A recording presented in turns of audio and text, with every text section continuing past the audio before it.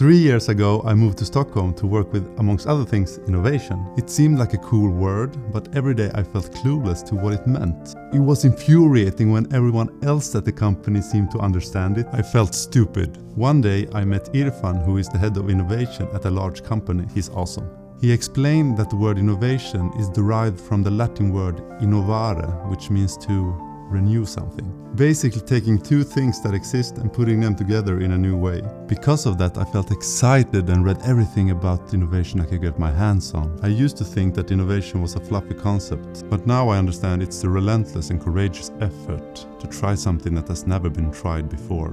In essence, innovation is daring to try something new. Society innovates better education and health. Businesses innovate useful products and services. Individuals innovate experiences. So start innovating today. I believe you can do it. Surf to innovativeminds.community to enable your innovative mind. See you in the next pod.